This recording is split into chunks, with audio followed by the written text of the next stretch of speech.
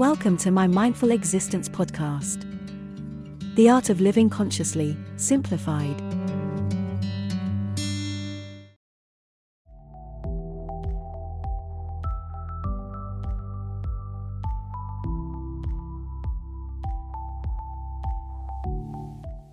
Is it possible to be happy and lonely at the same time? We all know that feeling of being alone and not connecting with our friends or family. We also know what it's like to feel happy and fulfilled in our lives, even though we're on our own.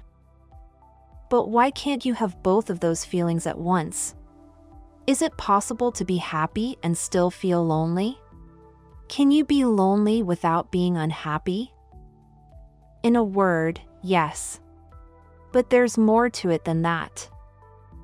First off, if you're feeling lonely while being happy in other areas of your life, then this is actually a sign that something is going well for you.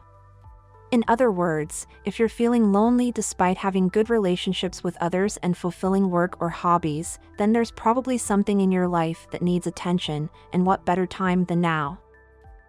Loneliness is often caused by an absence or disconnection from others, but that doesn't have to mean an absence of happiness.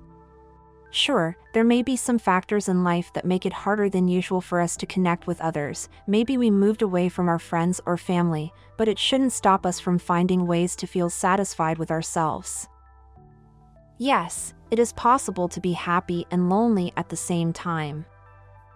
Being happy and lonely can be a confusing combination, but this doesn't mean that being happy doesn't make you feel lonely. It just means that happiness is not all-encompassing.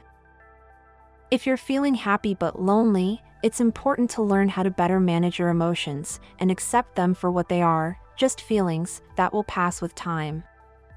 It's easy to think that being happy means you're never lonely, that happiness is something that happens when you're with other people.